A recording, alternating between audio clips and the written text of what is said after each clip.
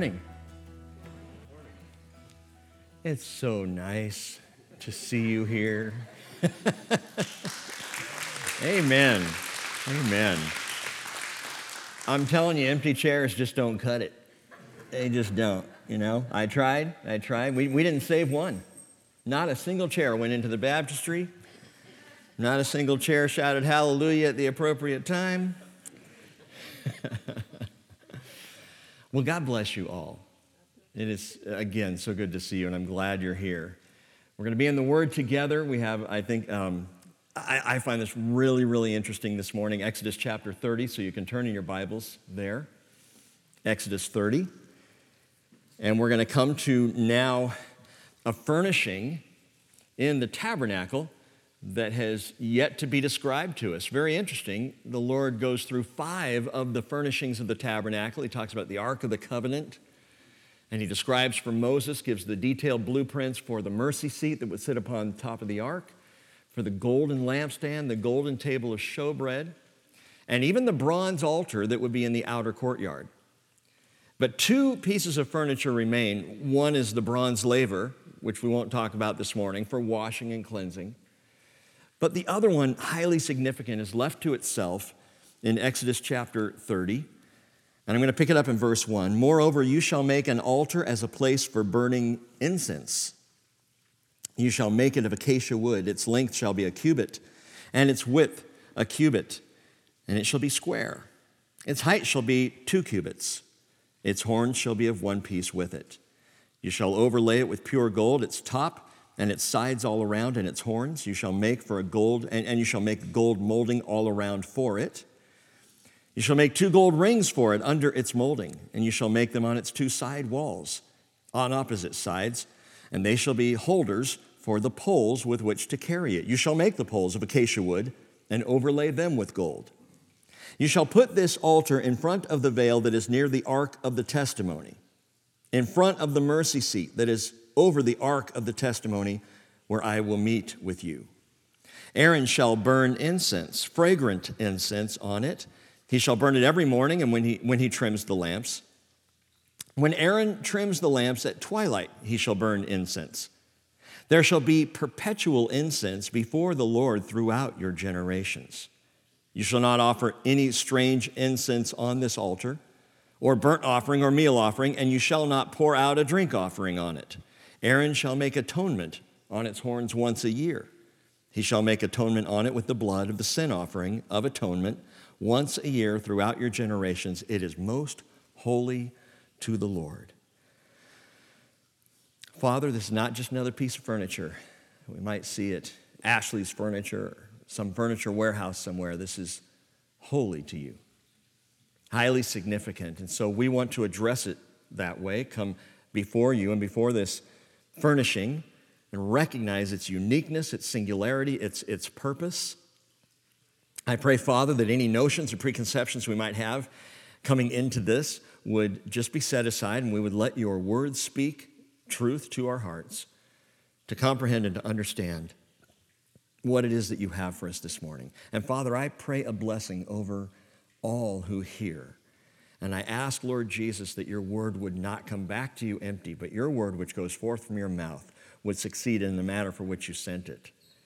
For all who are gathered here in this place, for all who are gathering at home right now and tuning in and listening and in fellowship with us, though yet from afar, for all who will hear this later on a podcast or streaming on YouTube, Father, your ability to get your word out beyond us is truly remarkable. And I just ask that this message would be heard and received by open hearts. In Jesus' name, amen. So, this is a weird place to start, because as I consider the tabernacle and all the things that went on inside the outer wall, so in the outer court and in the inner court, it's strange because it must have been a remarkably sensory experience. We talk a lot about the spirit and the spirit man, the spirit woman, and the spiritual self. And we normally talk pretty negatively of the flesh, but think through this with me just for a minute. what would happen for a priest serving in this tabernacle ministry. The feel, the sensory feel of the cool water washing hands and feet and the smooth linen fabric up against the skin, and then the hairy, meaty, visceral sensation of animals outside and in.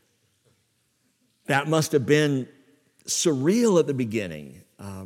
The sight of gushing blood at the bronze altar in the outer court, or the shimmering light visually seen of the oil lamps that would sparkle off of the gold menorah and reflect off the other gold furnishings in the holy place, reflecting, even glowing against the woven colors of the tent itself and the veil. Then the sounds. Think about the sounds of bleating, baaing, snorting rams, lambs, goats, and bulls. It must have been at times very noisy, at other times the soft, swishing robes of the high priest with those little bells jingling on the hem. Think about the taste of the fresh baked bread of the presence, baked every day, set out fresh daily. Oil spread, unleavened cakes and wafers, juicy charbroiled steak, and the finest of wine. All these that I've described are sensory sensations that took place in the priestly ministry of the tabernacle. By the way, what took place in the outer court where the bronze altar stood was mostly noisy, clamorous, messy, and harsh. That environment outside. And that's interesting to me because that's where judgment took place. Noisy, clamorous, messy, and harsh. But inside, in the holy place, in the Holy of Holies, all was quiet and calm and reflective and peaceful. Inside was where grace and mercy were received. I think that's a huge difference. Judgment, loud and clamorous, and it's what we see going on even in the world. Grace, mercy is peaceful and quiet, reassuring, reflective. But I'm pointing this out to say that God chose to engage all five senses. Why? To train the spirit. He does the same thing today. He will utilize the senses. Remember that while flesh can be a negative thing, while flesh wants to go its own way, and while flesh can easily be led into the lusts and temptations of sin, flesh is also God-given. God created. He gave you taste buds. He wants you to enjoy that steak. Well cooked. He gave us the physical sensations. He wanted us to be able to enjoy seeing each other. Hearing the songs of worship lifted up to the Lord. These are all sensory, physical sensations, but they train up, they feed, they encourage the spirit. So the flesh under the control of the spirit, that's another thing, and that's what we see going on. I mean, you've heard of sensory deprivation? Work in the tabernacle would have been sensory amplification. Much to see, much to smell, much to hear, things going on. And speaking of smell, think about that intensity. The intensity of the smell, the heavy burnt flesh odor of the sacrifice. The burnt offering was completely burned up. I mean, we just burned toast in my house when we got to open all the windows. The smoky scent of the grain and the drink offerings also poured out upon that altar. But I imagine, sweetest of all, the first whiff of the holy aroma of incense upon entering the holy place, hanging there in the air. I mean, it was to be offered up every day. And so that smoky sweetness in the inner court of the tabernacle.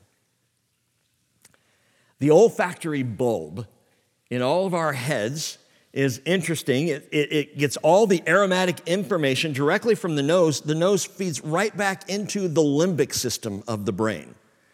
The limbic system is often called the emotional brain because it's in the limbic system that we have, that houses or is home to our memories, it's home to our emotion, and the nose feeds right into that. It's like a direct path. And that's why scent so powerfully affects your memory, why it so powerfully influences even emotion. people, places, events that will pop into our mind just because we have or run into a familiar smell. Cheryl bought some night blooming jasmine that we have out on our deck now. And that stuff, that to me, it's springtime. When I smell jasmine, I'm immediately alerted to a kid in junior high in Southern California smelling it and knowing school was almost out. It still brings that memory to mind. Or pine trees. When I smell pine trees, I instantly am transported to my grandfather's cabin where we went when I was a kid. Cigarette smoke makes me think of Disneyland. I kid you not. Someone smokes, I walk by and get a whiff of smoke and I'm standing in line at the Matterhorn. I mean, this is how I grew up. Now, some of you know what I'm talking about because there was no non-smoking, and so you'd stand in line and it just reeked. The whole park reeked because everyone's puffing away. And to me, yeah, to this day, ooh, Disneyland. Amazing Grace perfume, and Cheryl's right there. Because I just know these smells and they speak to my heart, to my emotions. God will utilize the sensory senses to train the spirit. We don't want to be led by the flesh, but the flesh can be used of the Lord when given to the Lord, when offered up to him to train up the spirit. Now, Jesus did say, John 6:63, it is the spirit who gives life, the flesh profits nothing. You might say, well, if Jesus says the flesh profits nothing, then we should be complete ascetics, right? No, he said, the words that I have spoken to you are spirit and are life. Think about the context. The flesh profits nothing in terms of giving true eternal life, but it can be of some use in directing us to the giver of life, in being used by him for us to literally experience faith, to experience hope, to feel love. And so with that, we come to this gold altar of incense in this very sensory environment where God is calling to his spirit. Watch this again, verse 1. Moreover, you shall make an altar as a place for burning. Now, if we stop right there, you'd say, well, of course, because the word altar means slaughtering place. That's what you make an altar for, to slaughter. So you shall make a slaughtering place for burning, incense. So this is a different kind of altar. And you shall make it of acacia wood. Its length shall be a cubit, and its width a cubit. This shall be a square, and its height shall be 2 cubits, and its horns shall be of one piece with it. So 18 inches by 18 inches, 3 feet high. This is a tiny little altar. It's not so big as you might have thought. Then you shall overlay it with pure gold, its top, its sides, all around its horns. You shall make a gold molding for a crown around it, literally, and you shall make 2 gold rings for it under its molding. You shall make them on the 2 side walls on opposite sides, and they shall be holders for the poles which will carry it. And you shall make the poles of acacia wood and overlay them with gold as well. I want to give you 3 things this morning to note about the altar of incense. Note this, it's not just information. Like the sensory experience feeding into the spirit, so does emotion or information. So information about this altar, things to understand, and I'll give them to you right now. It's production, its placement, and its purpose. So we're going to note that this morning. It's production, its placement, and its purpose. Number 1, it's production. That is how it was made. And we read about that in the first 5 verses. It was the smallest furnishing there in the tabernacle. Like I said, 1.5 foot square, 3 feet high. Like the Ark of the Covenant and the mercy seat on the inner part of the tabernacle in the most holy place, and like the table of showbread, it was acacia wood framed, gold overlaid. The lampstand, the menorah, was all gold, was just pure gold, no acacia wood. But the others all had acacia wood in them and were overlaid with gold. And also like the table of showbread, and like the ark, actually, it had that gold crown molding around it. Had 4 horns on the corners, like the ark, like the altar outside as well. And of course, it was mobile. Again, like the ark, it had the gold rings and poles because the tabernacle itself was going places.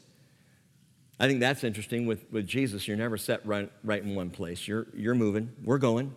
We're going somewhere. This is all ultimately arriving at a final destination.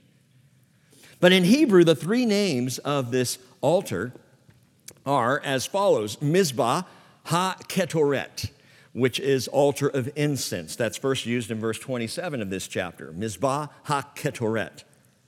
And that distinguishes its function. It's an altar of incense, so it functions to burn incense. Altar, as I said before, is the word mizbeah, and mizbeah normally means place of slaughter. But again, this is different.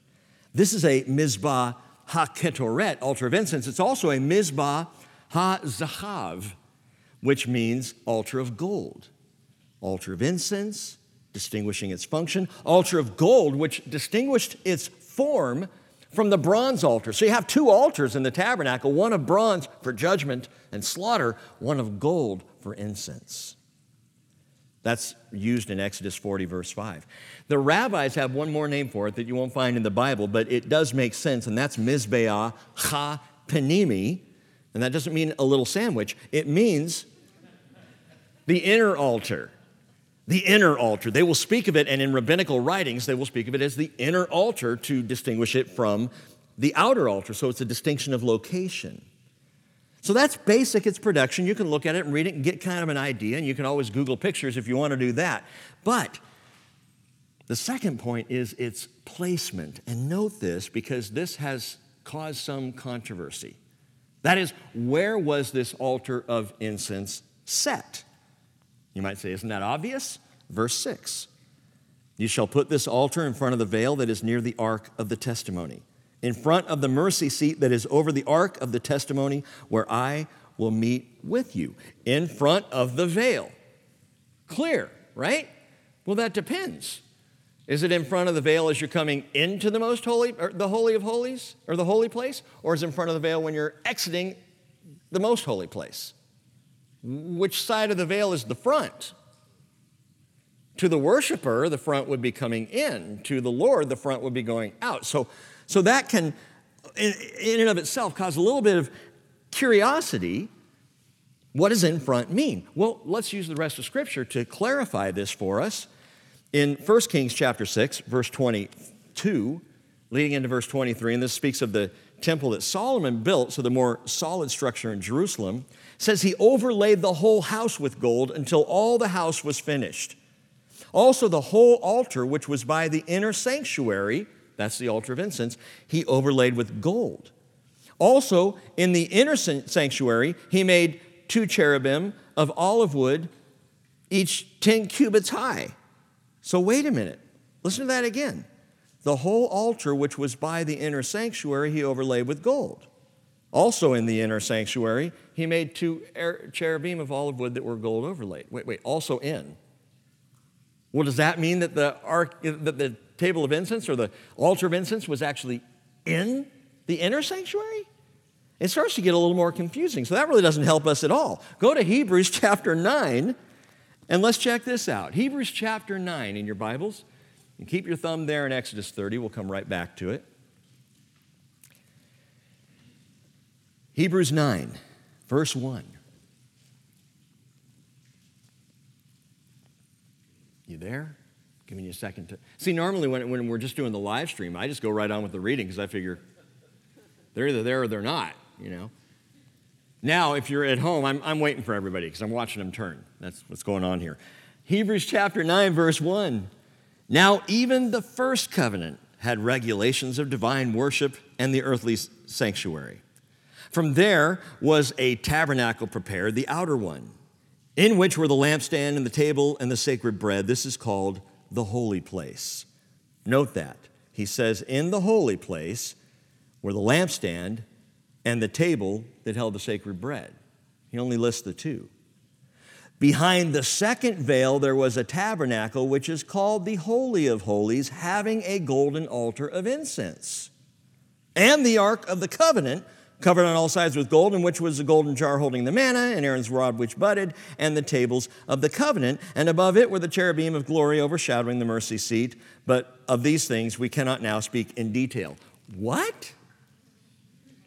So the Hebrew pastor had a very different perspective. He puts the ark, he puts the ark in the Holy of Holies But he puts the altar of incense in there too. He says very clearly here that the altar of incense is in the Holy of Holies. Now you might think, well, does it really matter? It matters. It matters to God. When he's giving Moses the design for the tabernacle and all the furnishings, he was explicit with everything, exactly how it had to be, because it was holy to him. This was a holy place and a most holy place. You don't want to get this wrong. But Whidbey, the Hebrew pastor, says that this was inside the altar of incense. And some argue there in Hebrews 9 that the Greek word for altar is thumiaterion. It is. But it isn't actually used of altar.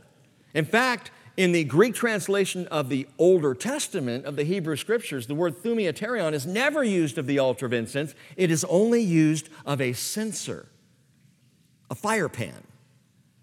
And so they say, well, see, it doesn't mean the altar of incense. It means a fire pan. And they would have these censers, these fire pans, where they would take coals and fire from the bronze altar, they'd put it in the fire pan, and they would carry that inside and put that onto the altar of incense. Then they could offer up incense on that altar. So perhaps that's what he's talking about. You know, he's just saying having a golden censer of incense and the Ark of the Covenant covered over on all sides with gold. That's a possibility. Leviticus chapter 16, verse 12 says, he shall take a fire pan full of coals from the fire upon the altar before the Lord and 2 handfuls of finely ground sweet incense and bring it inside the veil. See, so he takes the fire pan, puts some of the fire from the altar actually of incense, and takes that actually into the holiest place, the most holy place. He shall put incense on the fire before the Lord, that the cloud of incense may cover the mercy seat that is on the ark of the testimony, otherwise he will die. Again, this is exacting. It was meant to be holy. So maybe it's just a fire pan that he's using there in Hebrews 9:4. A golden fire pan of incense in the altar and the Ark of the Covenant. Well, a fire pan would go in there, so that would make sense. But it's unlikely that the Hebrew pastor would mention the censer and totally leave out the altar of incense. Because if that is a censer, he doesn't say anything about the golden altar of incense, which is a key furnishing, so key that it's mentioned all by itself in Exodus chapter 30. God literally sets this furnishing apart. This is a highly important piece of furniture in the tabernacle. So did the Hebrew pastor just get it wrong? Did he leave it out? Another possibility is that the altar was originally inside the veil, that it was in the Holy of Holies, so that you had the Ark of the Covenant with the mercy seat, and you had the altar of incense on the inside, and then you had the veil, and then you came out and had the menorah and the table of showbread. Possibly. But it would only be approachable by Aaron, and it would have to be the high priestly line of Aaron, so it would have to be the Aaronic line to be able to go in and offer. But that causes a problem. Some say, well, yeah, it was in there, and then it got moved to the holy place before the second temple. And as we'll see, incense was offered in the holy place in the second temple, as opposed to the most holy place by the first century. Now, if I'm confusing any of you, just put your thinking yarmulkes on for a moment here. Because either way, whether in the holy place or in the Holy of Holies, whether right up against the veil in the holy place or around on the other side of the veil in the Holy of Holies, here's the point. The altar of incense was as close as any priest could get to the mercy seat. It was as close as you could get to God's presence. Even if it was on this side of the veil, it was as close as you could come, with the exception of the high priest once a year on Yom Kippur. It was as close as you could get. Today, if you go into what's called the Rabbi's Tunnel, it's a tunnel that runs along the Western Wall, underground in Jerusalem. There's a point as you're walking through there, winding through there, where you stop, and there's like this little open area, and usually there are some Jewish women sitting in there praying right there. And they're there every single time we go in there. I don't even know if they go home for lunch. But there they are. Why in that place? Because they believe it's directly across from where the Ark of the Covenant is still today. Those who believe that it's underground underneath the temple. They think that at this location, it's directly across. They're trying to get as close to the presence as possible. And it sounds divine and it sounds holy, and to me it's tragic because you can get even closer, can't you? It misses the fact that the presence of God, the Spirit of God, wants to dwell in you and in me right now. But that's the idea that they have. They want to get close. And so when you came to the altar of incense, again, whether it was before the veil or on this side or before the veil on that side, it was as close as you could get to the presence of God, who said, I will meet you there. Only the veil would separate the ark from the altar of incense. And a good Hebrew boy or girl would know a woven veil is little protection against our God, who is consuming fire. So there's a closeness to it, which I believe brings us now to the third point, and that is its purpose. What was it for? Go back to Exodus 30, verse 7. Aaron shall burn fragrant incense on it. He shall burn it every morning when he trims the lamps. When Aaron trims the lamps at twilight, he shall burn incense. There shall be perpetual incense before the Lord throughout your generations. You shall not offer any strange incense on this altar. And 2 young priests are going to try it. And we'll see that story when we get to Leviticus. He says, you shall not offer any burnt offering on this altar or meal offering. You shall not pour out a drink offering on it. Aaron shall make atonement on its horns. Once a year he shall make atonement on it with the blood of the sin offering of atonement. Once a year throughout your generations. It is most holy to Yahweh, perpetual incense. Now the purpose seems very simple. Morning and evening before the Lord, perpetual incense was to burn. And so some read that and they say very simply and truly, it was an appeasing tribute to God. This incense was just kind of a way to say we acknowledge you, Lord, and we're giving tribute to you. Others say that it actually symbolized the divine presence himself, because the Shekinah glory of God would be that cloud by day, fire by night. So there's a lot of the smoke on the mountain, fiery smoke, that glory of God. They say, well, yeah, when the incense goes up, that's the picture. Interesting thought. Others see it as a sign of royalty. You know, ancient kings would have their incense burning in their throne rooms as kind of a royal symbol, so perhaps there's some royalty to it. Others just suggest it was a wireless plug-in air freshener. You know, of those suggestions, that's the most likely. Tremper Longman, a commentator, said, with all the slaughtering of sacrifices and manipulation of blood, the odor would have been overpowering without incense. That God wanted the incense to be a way of ameliorating, if not masking, the smells, covering, if you will, the smell of sacrifice. Now that falls in line because God's mercy covers our sin. But the sacrifice for sin is smelly and loud and brutal and bloody. And so there's a covering that takes place, a merciful covering. Well, biblically, we can be sure of 2 purposes for this altar of incense. Number 1 is that the gold altar was there because of the smells, that it was set up for that purpose. I have a plug-in air freshener in my office.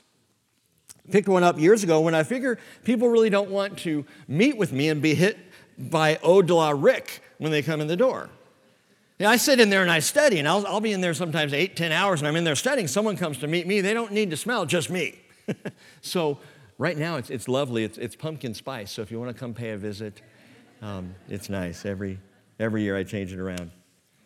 Did you know that the Lord, for all his creative intentionality with the way he made us, is not a fan of human sweat?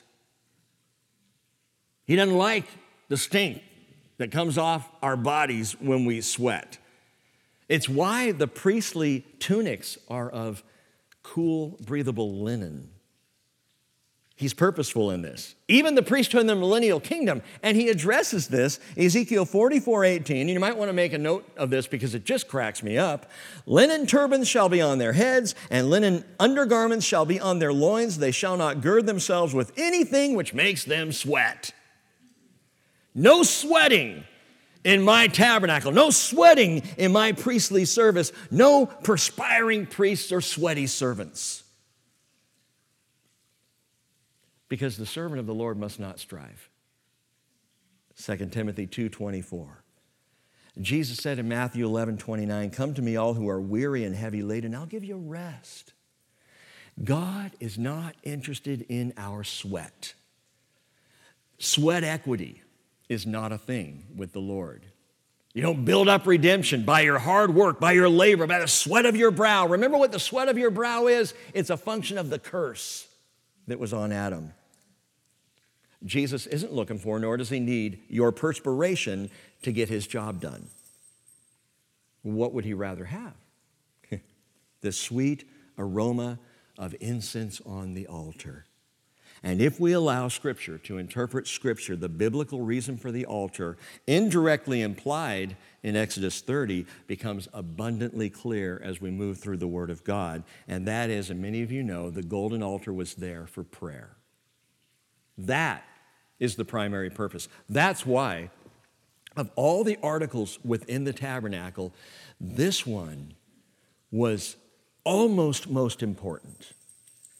The mercy seat would be the most important, the mercy seat, the most significant on the Ark of the Covenant. But that altar of incense, highly significant to the Lord. Psalm 141, verse 1 says, O Lord, I call upon you, hasten to me, give ear to my voice when I call to you. May my prayer be counted as incense before you, the lifting up of my hands as the evening offering, and the evening offering being the evening incense offering. And that's the first place. Suddenly we get this picture. Oh, wait. When they went in to burn the incense, when the priest was offering up incense, he wasn't just standing there while he's offering incense. He's in prayer for the people. He's representing the people to God with compassion and grace and love and concern. What's going on in the camp? They would bring that before the Lord, offer the incense that would go as with their prayers. We see this tangibly played out in Luke chapter 1, verse 5. You may be familiar with the story. In the days of Herod, king of Judea, there was a priest named Zacharias of the division of Abijah, which was Aaronic. So that's in the line of Aaron. He had a wife from the daughters of Aaron, and her name was Elizabeth. They were both righteous in the sight of God, walking blamelessly in all the commandments and requirements of the Lord, but they had no child because Elizabeth was barren.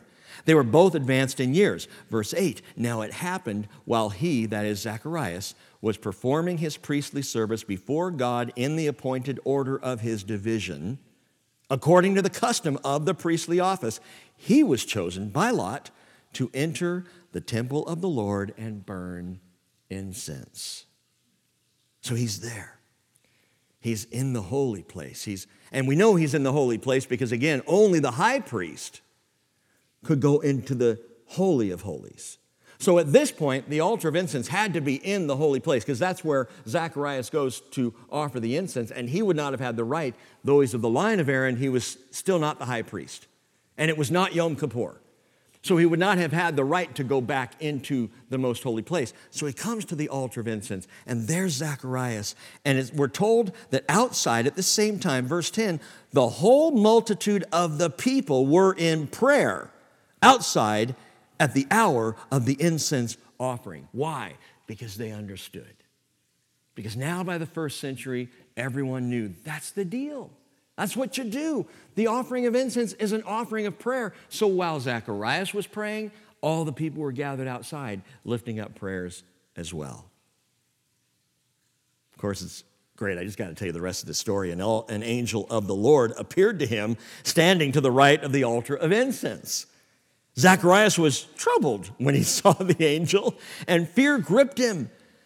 But the angel said to him, do not be afraid, Zacharias, for your petition has been heard, and your wife Elizabeth will bear you a son, and you will give him the name John. So John the Baptist's father. Prayer at the altar of incense. Incense being that biblical picture of prayer. And for you Bible students, I'm not telling you anything new, but we're just establishing this basis because it's so vital. It would be almost 100 more years before we finally learn unequivocally from the divine perspective that the altar of incense truly, really was all about prayer. That was God's intention, and that's how God saw it from the very beginning. Revelation chapter 5, verse 8, as John had that glorious vision, the 4 living creatures and the 24 elders fell down before the Lamb, each one holding a harp and golden bowls full of incense, which are the prayers of the saints. So we know now, that's the deal. That was always the intention. That the offering at the altar of incense, yes, it would be a fragrant aroma. Yes, it would be a sweet smell. Yes, there would be smoke coming up off of the altar, but it was while the priest was praying. That we have a sensory picture of a spiritual event. The prayers of the saints. And there is an incense sweetness to our prayers before the Lord. We draw near. Like the priests of God to the gold altar, we draw near in prayer. We offer by prayer what is a pleasing aroma to the Lord, your prayers. And by the way, it's not predicated on how well you speak, how articulate or literate you are when you pray. How poetic you sound is completely beside the point, because what causes the incense of your prayer to be sweet to God is your heart. Heart of a child coming before the Lord. Just saying, Jesus, I love you, in simple language is the sweetest smelling incense. And it's a beautiful picture that our prayers rise like that. A more pleasing aroma before the Lord than all the burnt offerings and all the sacrifices over the hundreds of years that it was offered by Israel. Even David recognized this in his repentant psalm, Psalm 51:16. He said, you do not delight in sacrifice, otherwise I would give it. You are not pleased with burnt offering. The sacrifices of God are a broken spirit, a broken and a contrite heart. Oh God, you will not despise. That's incense. That's a beautiful prayer rising up. Like, I believe, I don't know if you saw this, the return yesterday on the Capitol Mall, all the prayers rising up of the people gathered there and people throughout the country. And if you were not, it came up so last, I didn't even hear about it until just last week. But this idea of being a people who are repentant before the Lord, who are honest about our sin and how far this country has strayed from its biblical foundation. Repenting of the things we do in this day and age, repenting of our rebellious spirit that is so contrary to the heart of Jesus. And that sweet incense that rises. Speaking of the incense, look at it. Why don't you real quickly skip down to the end of Exodus chapter 30 and look at verse 34. It's described for us. The Lord said to Moses, take for yourselves spices, stacte, onycha, and galbanum. Spices with pure frankincense there shall be an equal part of each. So we've got these 4 spices. The first one is called stacte, in Hebrew, nataf. Nataf was a woodsy tree resin, either from balsam trees or persimmon trees, but it had a real dense woodsy smell to it, apparently. Onycha is the Hebrew word shechelet, and it was a fingernail-shaped mollusk that gives off a strong aromatic substance, and they would use that. The strong aroma from this mollusk and a woodsy aroma from this tree resin, and then galbanum is chalbanah in Hebrew, and that's a pungent gum resin from a plant that grows in Persia or Turkestan or Crete. So it's specific to those areas. And all 3 of these, note, it's interesting because he says you're going to mix equal parts of all these things. But the first 3 given are strong, pungent spices. And when mixed together, if you just had those 3, it would not yield sweet incense. Pungent, yes. Strong, overpowering perhaps, but not sweet. You got to have the 4th one, which is frankincense. Frankincense, even the word came to be used of the incense, came to refer to the incense. If you said the frankincense, people knew, oh yeah, it's the mixture of which frankincense was a part, but a vital part. Frankincense, levonah, in Hebrew, literally means whiteness. Whiteness because it produces a pure white smoke when it's burned. So they would burn the incense, this mixture of stacte, onycha, galbanum, and frankincense, and it would produce this white smoke that would fill the whole of the holy place, and when carried in by the censer would fill the most holy place. But get it, note it, frankincense is the key ingredient that takes the strong, pungent odors of the other three, mixes in, and makes those three spices sweet. It's the first mention right here of frankincense in the Bible, here in verse 34. Its most famous mention comes quite a bit later, Matthew chapter 2, verse 11. After coming to the house, the Magi saw the child with Mary his mother, and they fell to the ground and worshiped him, and then opening their treasures, they presented him with gifts of gold, frankincense, and myrrh. That's the most significant, and we always talk about that around the time of Christmas. Isaiah chapter 60, verse 6, speaking of the kingdom, says, a multitude of camels will cover you, the young camels of Midian and Ephah. All those from Sheba will come. They will bring gold and frankincense, no myrrh. In the kingdom, myrrh is no longer a needed thing because nobody's dying. Myrrh was for a burial spice. But they'll bring frankincense and they'll bear good news of the praises of the Lord. So frankincense is the incense sweetener. Why is that significant? Because Jesus Christ sweetens our prayers. He is the key to blending our prayers into a sweet aroma. Your prayers, my prayers by themselves might be a little too strong. Might at times be too pungent. An overwhelming smell. But mixed in with the frankincense that is Jesus. As he takes our prayers and he blends them with his own voice, they become oh so sweet before the Lord. He said in John 14:13, whatever you ask in my name, that I will do, so that the Father may be glorified in the Son. If you ask me anything in my name, I will do it. And he's not talking about saying, in Jesus' name, amen. As if we're saying sincerely, Rick. Affectionately yours, Rick. In Jesus' name, amen. We've made it such, and I'm not opposed, by the way, because I end my prayers in Jesus' name.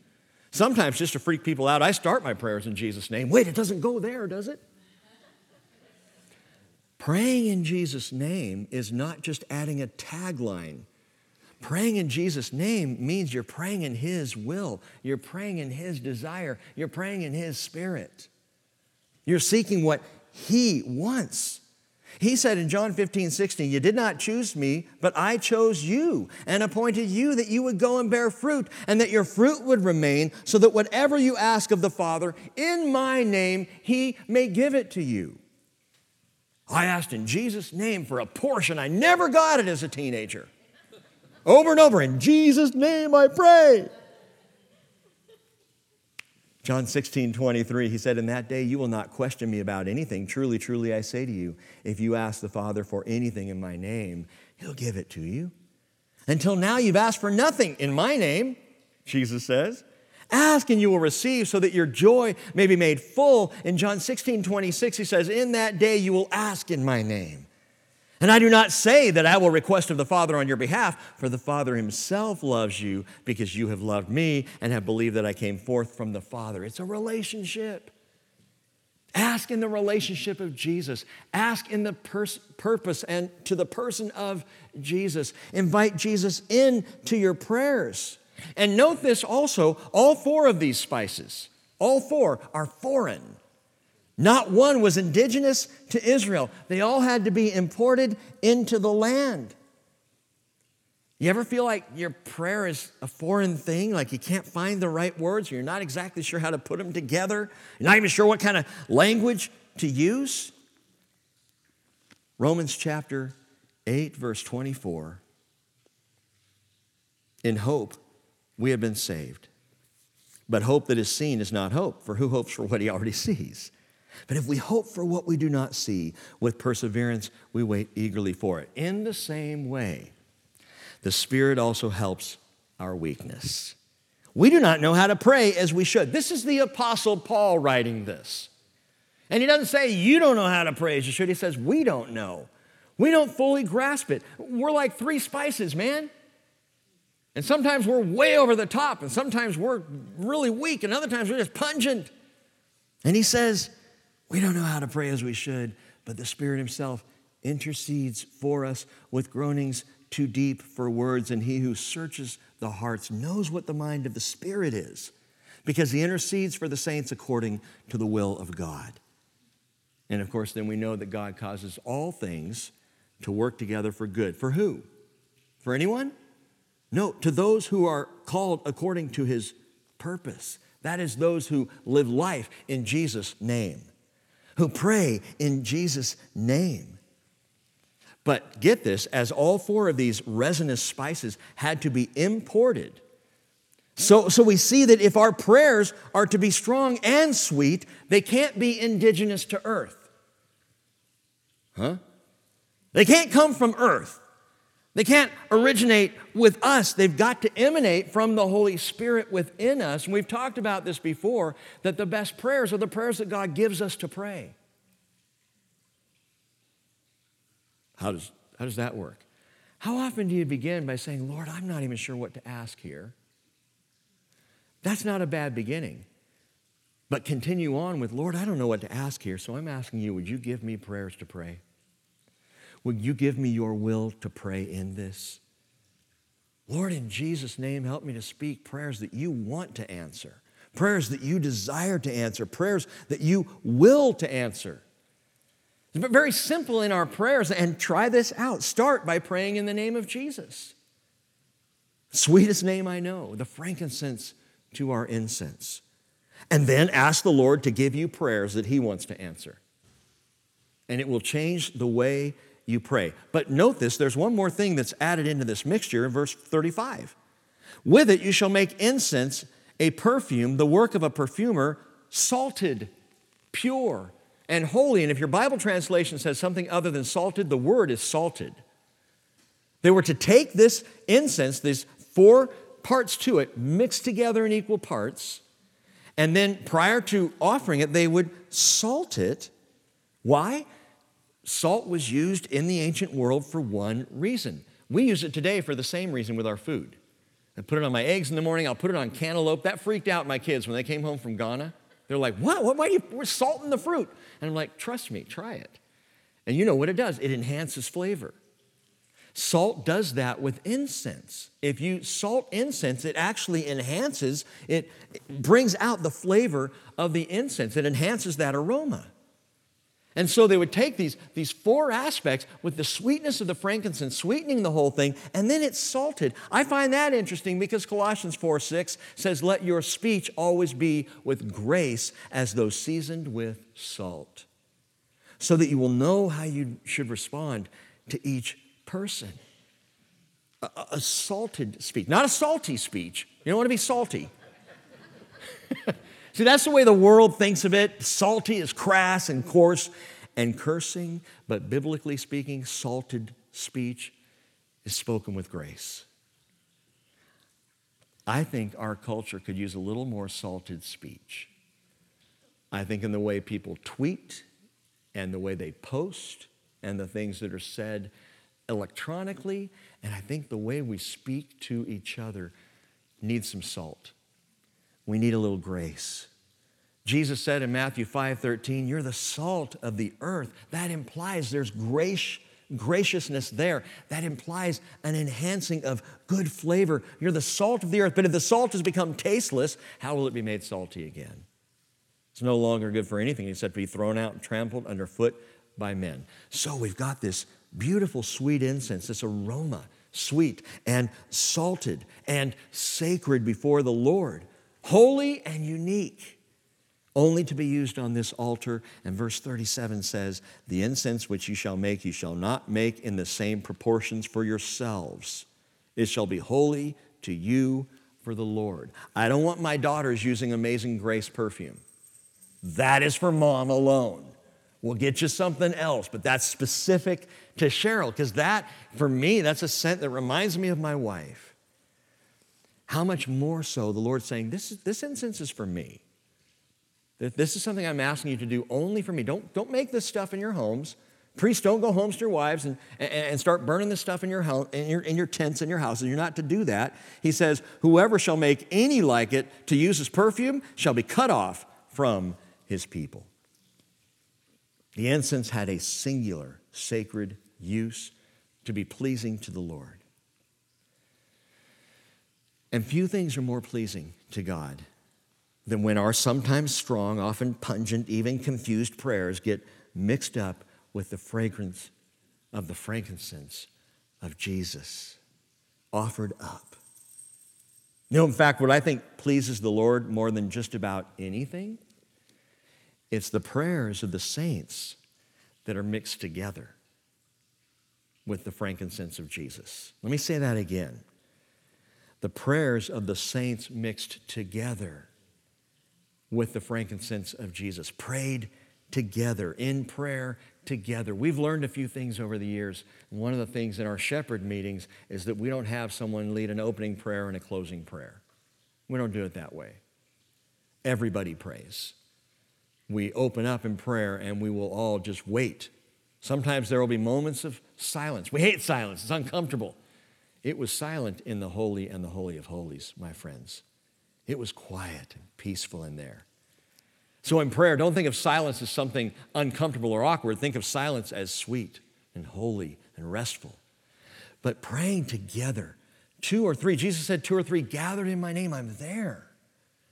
And when you come together and I bring my prayers and you bring your prayers and we mix together in the unity of the Spirit and we pray together and the frankincense of Jesus mixes in, I think to the Lord, that's the sweetest prayer of all. That's the sweetest incense rising of any, which is why Romans 15:13, Paul says, I urge you, brethren, by our Lord Jesus Christ and by the love of the Spirit, to strive together with me in your prayers to God for me. Paul says, and he says it often, would you pray with me? Would you pray for me? Can we pray together? Paul says in another place, 1 Timothy 2:8, therefore I want the men in every place lifting up holy hands without wrath and dissension. That stuff stinks. But I want the men. Why does he say the men and leave the women out? Because the women are already praying. Right? Because our sisters, bros, tend to be more easily in the Spirit. Takes us a little longer to get there. And the Lord says, I want the men to pray. I want the men leading out in the prayer. I want their holy hands lifted together in prayer. Well, dude, that's a little awkward. So what? It's sweet to the Lord when the people gather and pray together. And again, our prayers, my prayers alone might be a little pungent. Yours may be a little strong, but we mix together. We pray together in the name of Jesus. As Paul said, Ephesians 4 verse 2, with all humility and gentleness and with patience, showing tolerance for one another in love, being diligent to preserve the unity of the Spirit in the bond of peace. By the way, that's always why we are to gather. That's how unity works, when we gather in spirit and in peace. Not in rebellion, not in selfishness, but in humility and quietly, gently, with patience, the unity of the Spirit in the bond of peace. We mix our prayers together in equal parts with the sweet name of Jesus. And you know what happens? It is incense rising up to heaven. It shakes the heavens and the earth. Revelation chapter 8, verse 1, that says, when the Lamb broke the 7th seal, there was silence in heaven for about a half an hour, which to me is one of the more profound moments described in the Bible. He broke the seal and everything went quiet. You and I get uncomfortable when we have silence for 30 seconds. Let's try it. See, I was wondering how long it would take for someone to laugh. We're not used to just sitting together in silence, but something's happening here in heaven. Something's going on. The Lamb breaks the 7th seal and everything, hush. And it's silent. For about half an hour, not a sound. Why? Might the silence of heaven be the waiting for the saints to pray? No angel is speaking. No cherubim shouting, holy, holy, holy to the Lord.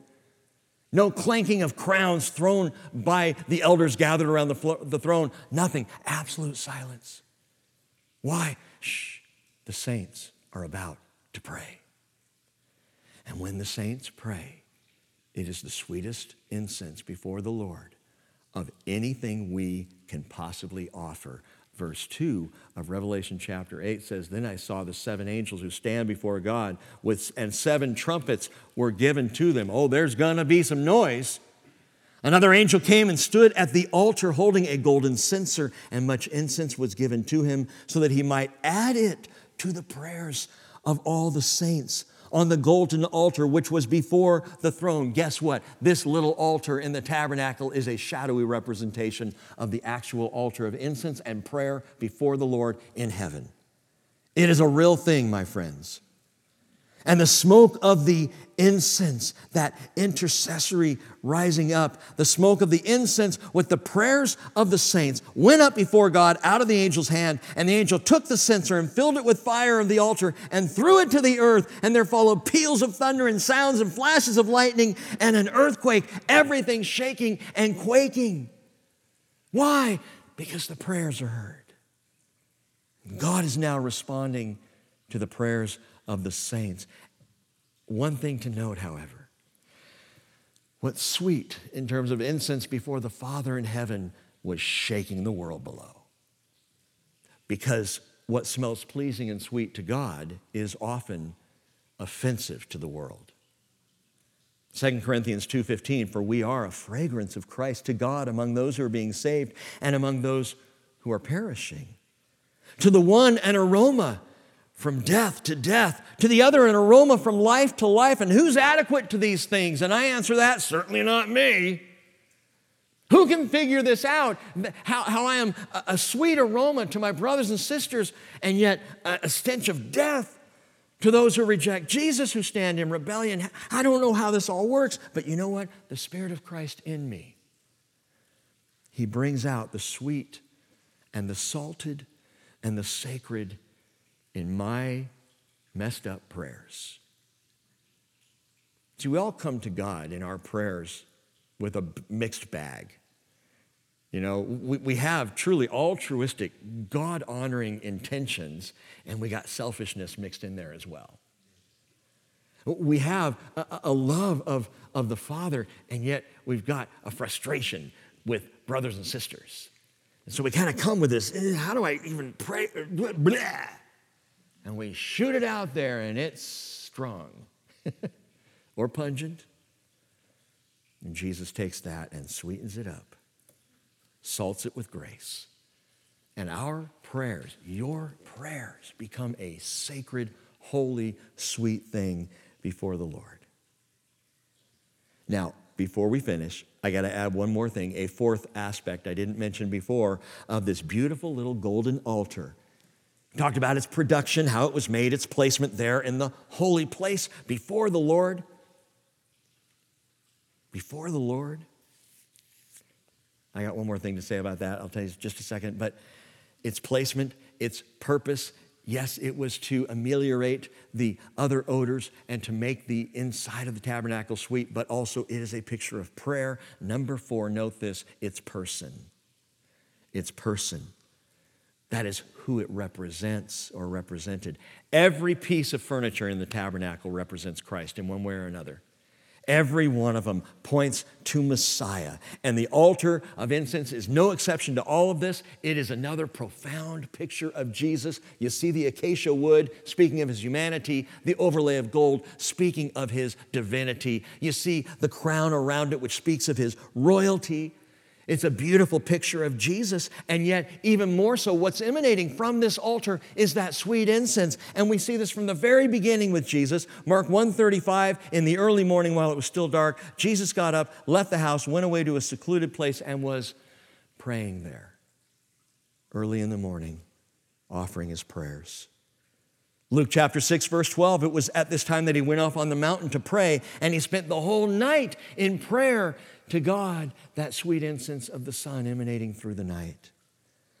Matthew 14:23, after he had sent the crowds away, he went up on the mountain by himself to pray. And when it was evening, he was there alone, praying in the morning, praying in the evening, praying throughout the day in his ministry. And Luke 22:44 tells us that being in agony, he was praying very fervently. And his sweat became like drops of blood falling down upon the ground. And I ask you, if Jesus had prayed for the first time in Gethsemane, I wonder if he would have been strengthened at all. If this wasn't the pattern and the process of Jesus' entire life, the picture, that constancy of prayer, morning and evening throughout his life. This is what Jesus did, because that's what the altar of incense does. It offers up incense before the Lord. And it represents Jesus in profound ways. Now, I've been asked more than once an interesting question, and perhaps you thought it. If Jesus is God, why does he pray? Why does God pray to God? Well, let me ask you ever talk to yourself? Don't answer that. You ever driving down the road and you're just having a nice little conversation and then you look around and go, I'm crazy. No, it's more than that. Listen, I've shared this, but don't miss this. What Jesus did when he put on flesh was not only show us who God is, he also showed us who we may be to him. He shows us both angles, the picture of God, but also the picture of a son, a child of God, how we are to be to him. And so prayer to Jesus was nearness and closeness. It was unveiled intimacy with God the Father. And by the way, one of the reasons I think the Hebrew pastor may have put the altar of incense inside the Holy of Holies, in front of the ark in Hebrews chapter 9, verse 4, is that by that time the veil was gone. By the time he wrote the Hebrew letter, there was no veil. So the ark, the altar of incense, there was no separation. That's a beautiful picture because, again, it is about closeness.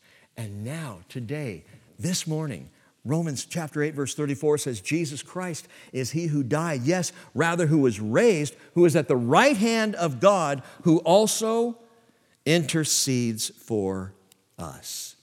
He's still praying. He is still the altar of incense. He is still offering up prayers on your behalf, on my behalf, and listen, on our behalf.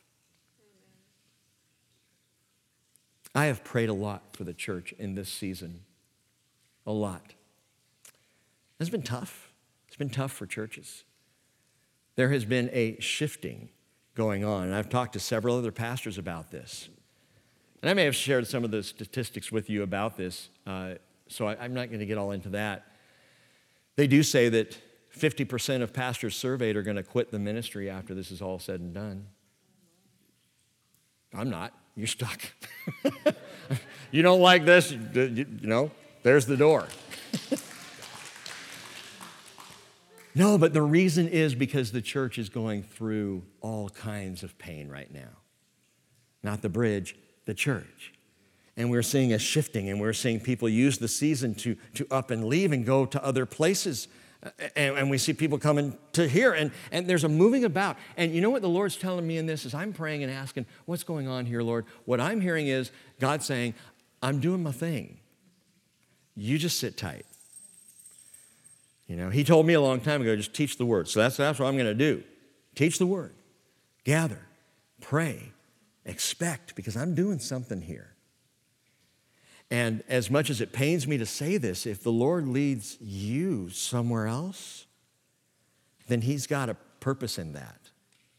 I may not see, but who am I to judge that? If the Lord has led you here in this season, who am I to judge why or why not? You have to answer to him. I have to answer to him. But while there's this moving going on, the Lord wants his people to pray. The Lord wants his people unified in prayer. Jesus Christ is interceding right now, not just for the Bridge, or Life Church, or Living Word, or Christ the King, or the Baptist Church, or the Pentecostal church. He's praying for his church. He is interceding for his people, for all of us, and for the unity of the Spirit and the bond of peace to be over the church, of which the Bridge is a little fellowship. We have always just been a fellowship of the larger church with brothers and sisters all over the place. Whether they meet here or not is beside the point. And it is profound to me to remember that Jesus is praying for all of his people, interceding for all of his people all the time. Hebrews chapter 8, verse 23 says, the former priests, on the one hand, existed in greater numbers because they were prevented by death from continuing. But Jesus, on the other hand, because he continues forever, holds his priesthood permanently. Therefore, he is able also to save forever those who draw near to God through him, since he always lives to make intercession for them. So the incense is going up from Jesus. It's going up for you personally and me. It's going up for us here in the Bridge Fellowship. It's going up for the church worldwide. And you know what? He's still making intercession for those who have yet to receive him. He's still standing on behalf of those who are lost and don't even know it. He is still praying, come home, come home. And dear ones, hear this. Jesus not only prays prayers of sweet incense, no, he became the sweet incense. He is the incense. Ephesians 5:1, therefore be imitators of God as beloved children and walk in love, just as Christ also loved you and gave himself up for us, an offering and a sacrifice to God as a fragrant aroma. He is the altar and he is the incense. And that's why we pray in Jesus' name. We're just praying in the incense of Christ, in the aroma of Christ. He offered himself as the sweetest, most fragrant aroma ever offered to God. And he invites you to join him in that prayer.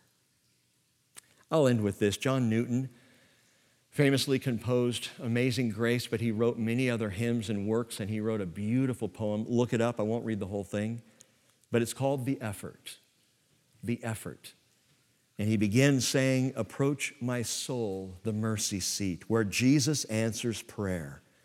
There humbly fall before his feet, for none can perish there.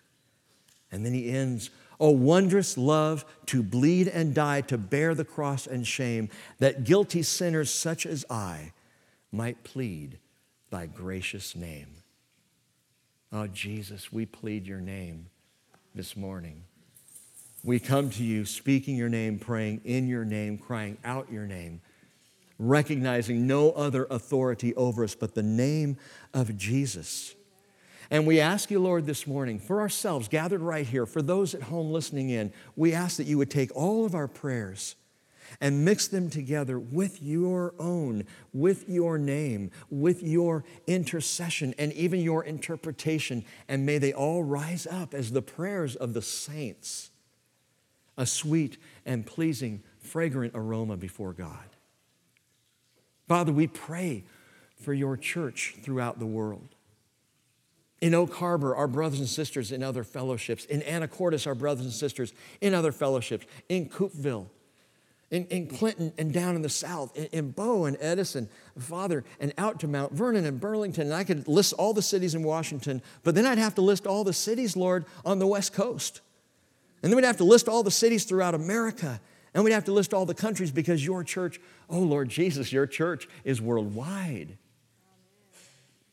And we gather our hearts and our voices this morning in the name of Jesus with the global church community.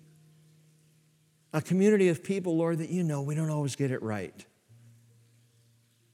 We trip and we fumble and we shout and we clamor and, oh Lord, I think of how often I belong in the outer courtyard where the sacrifice is taking place and where things are noisy and smoke is going up. Thank you for inviting us to the holy place. Thank you for renting the veil from top to bottom so that there is no separation. There is just one meeting place with you. Thank you, Jesus, for entering our hearts and drawing us near to you. And I praise your name with double thanksgiving for the peace which surpasses all comprehension and yet guards our hearts and our minds in Christ Jesus. I pray, Lord, that we, like the incense, would pray morning and night, perpetually throughout the day, a people who pray without ceasing. And Lord, we long for the day when we will join the angels and the saints around the throne and be there. Lord, I believe be there in that half hour of silence. Be there waiting for all the prayers of all the saints to be mixed with the incense. Lord, just to be in your presence. For we recognize that that's the whole point of the tabernacle, was a place of meeting, to meet with you there. Father, we join our prayers with yours for those lost. We intercede on behalf of family and friends, loved ones, and Father, of people we don't even know. In fact, Father, of people we don't even like.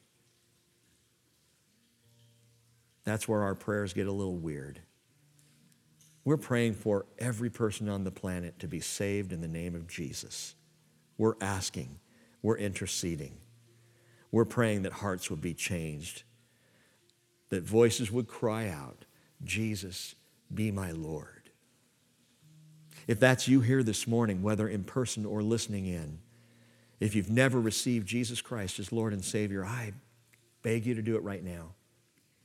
And we invite you to do it right now, to pray. Pray with me, just right now in your heart before the Lord. Jesus, I need you. Jesus, I'm a sinner. As Newton wrote, I'm a guilty sinner, but I plead your gracious name. Lord, forgive me of my sin and bring me to the joy of salvation. I believe that Jesus is the Christ, Mashiach, Son of God. And this morning, I declare, I say aloud, you are my Lord and my Savior. Father, do save. And come quickly, Lord Jesus, we pray in Jesus' name. Amen.